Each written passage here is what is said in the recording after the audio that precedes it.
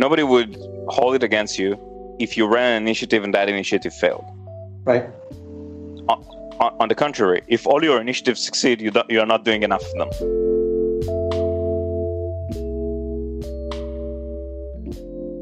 Happy to be here today with Dror Katzav. He is the co-founder and CEO at Atidot. So I think I'd like to start out just by asking Dror if you could, tell us a little bit about your background and how that led you to co-founding the business and sort of how it's evolved to date.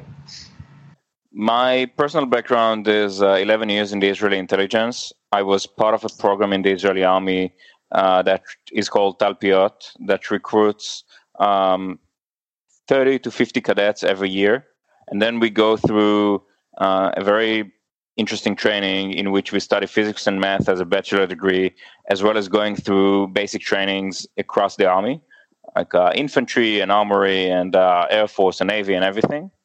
And then following the program, you're positioned as an R&D officer in one of the branches where you have both practical expertise as well as academical background to develop R&D solutions for that unit. And I left the army after about 11 years of service.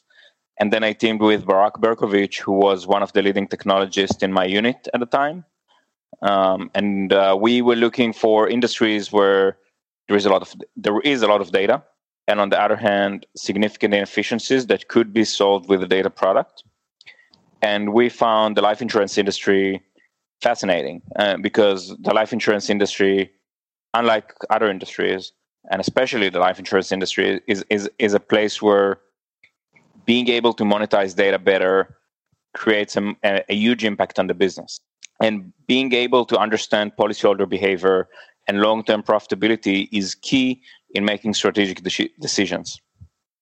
And a world that was dominated by consultants that play the game of big numbers and do a lot of manual analysis probably is becoming outdated when you look for customized, personalized approach to customers, where data changes rapidly, and we are now living in a time that even the political situation, the regulation, the world itself is changing more rapidly. So I think that we provide the most value where insurance companies have assets that they were not realizing that are assets previously, which is basically thinking about your existing policyholders.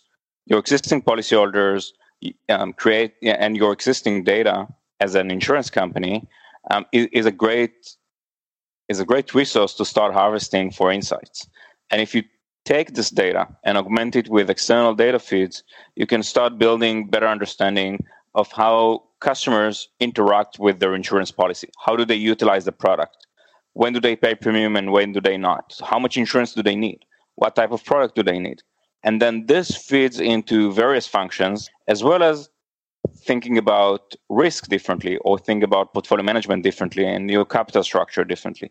What has been your overall approach as you've started to mature? I realize you're still relatively early stage, but nonetheless, as you've built the team, what has your approach been to sort of assessing potential leaders to join your team and sort of the evolution of your organizational design?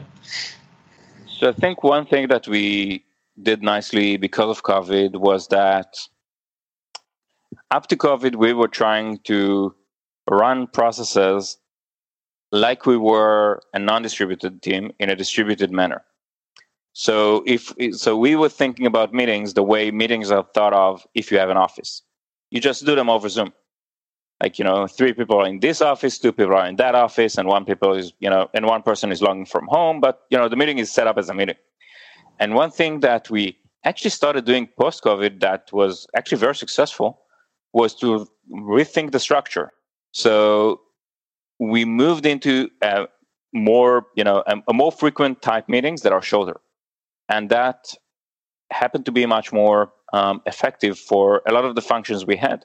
So instead of having like a whole hands meeting that is like, a 2-hour workshop that everybody prepares for and so on and so forth, we change it to have like 2 or 3 10-15 minute stand-up meetings of all company, and everybody synced and everybody speaks, and it's like everybody get their 30 seconds. Yeah. and share their insights. And because it happened like every other day, you can squeeze in most of the things you worked on to 30 seconds because there's not a lot that changed in just a couple of days. Right. And the team is now actually more synced than it was pre-COVID because it creates a different environment. Did any of the members of the team, find it challenging to move to this different structure? Did you have to, do any training or coaching? And as you've maybe added more talent to the team, do you have certain methodologies you use to try and assess if someone's going to be able to fit in this type of environment? So short answer is yes. I think the different generations react to the situation differently.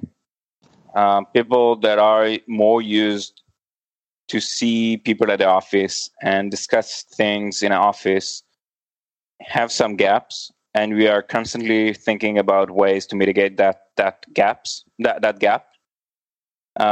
We started doing something that we're really proud of that is called Atidot. So the company's name is Atidot, and what we do is an Atidot where we set up randomly 2 people from the company for a half-hour coffee over Zoom. So trying to simulate this bumping into somebody around the kitchen table or around the coffee table, and it's basically everybody and anybody. It's like I'm getting set up. I don't know who am I taking to next week. I'm getting set up with somebody for a half-hour coffee. Same goes as everybody in the company. So this is something that we started doing because this was missing. Coming out of a military background or military intelligence background, where maybe most people would assume it's more structured, more hierarchical, maybe less open to pivots and changes. How did you make that move? And are there any things that you've taken out of your military background that you think have helped from a success point of view, or have enabled you to kind of increase the resilience of your organization or build resiliency into your organization? So it's actually the other way around. I think the unit I'm coming from, is actually known in Israel for not wearing any ranks, because what they want is for the ones who knows best to speak, and not necessarily the one that is highest ranked. So it creates a culture that there is no right answer, and it helps people push themselves forward and try and do different things and try and be more creative in what they do. Because if you become the expert of a certain field, you are the expert of that field. Nobody would certify you as an expert. You just become the expert or the go-to person in certain areas. And coming from this type background, I think the way we think about resilience is, obviously you don't want to have one person that everything relies on them specifically. And the way to do it is not necessarily by saying, you're a point person on this and you're a point person on that. It's by saying, this is what we all do, and we all know what everybody does. And you just focus on where you excel. And, basically the company is driven by the people at the company and not necessarily by, the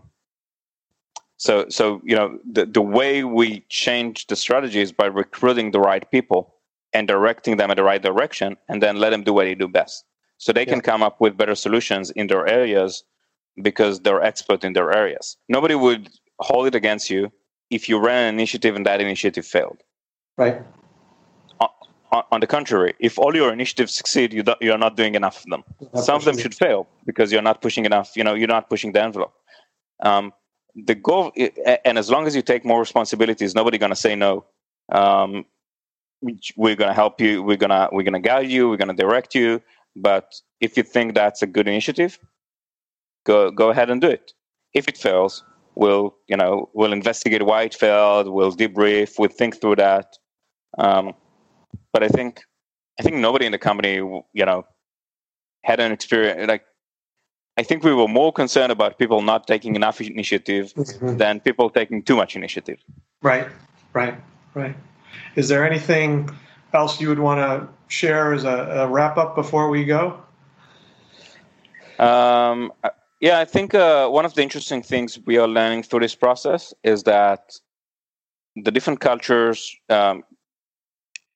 create more innovation. So the fact that insurance companies have to live through a startup life for like 2 or 3 months, where everything is remote and everything is challenging, etc., as well as us needing to work with partners that are more traditional and more established and more process driven than a startup.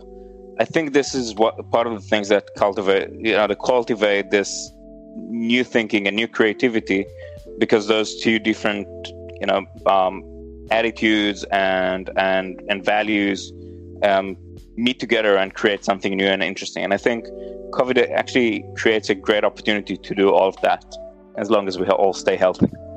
Yeah, it's a great story, and thanks again for your time, Dror. Thank you for your time.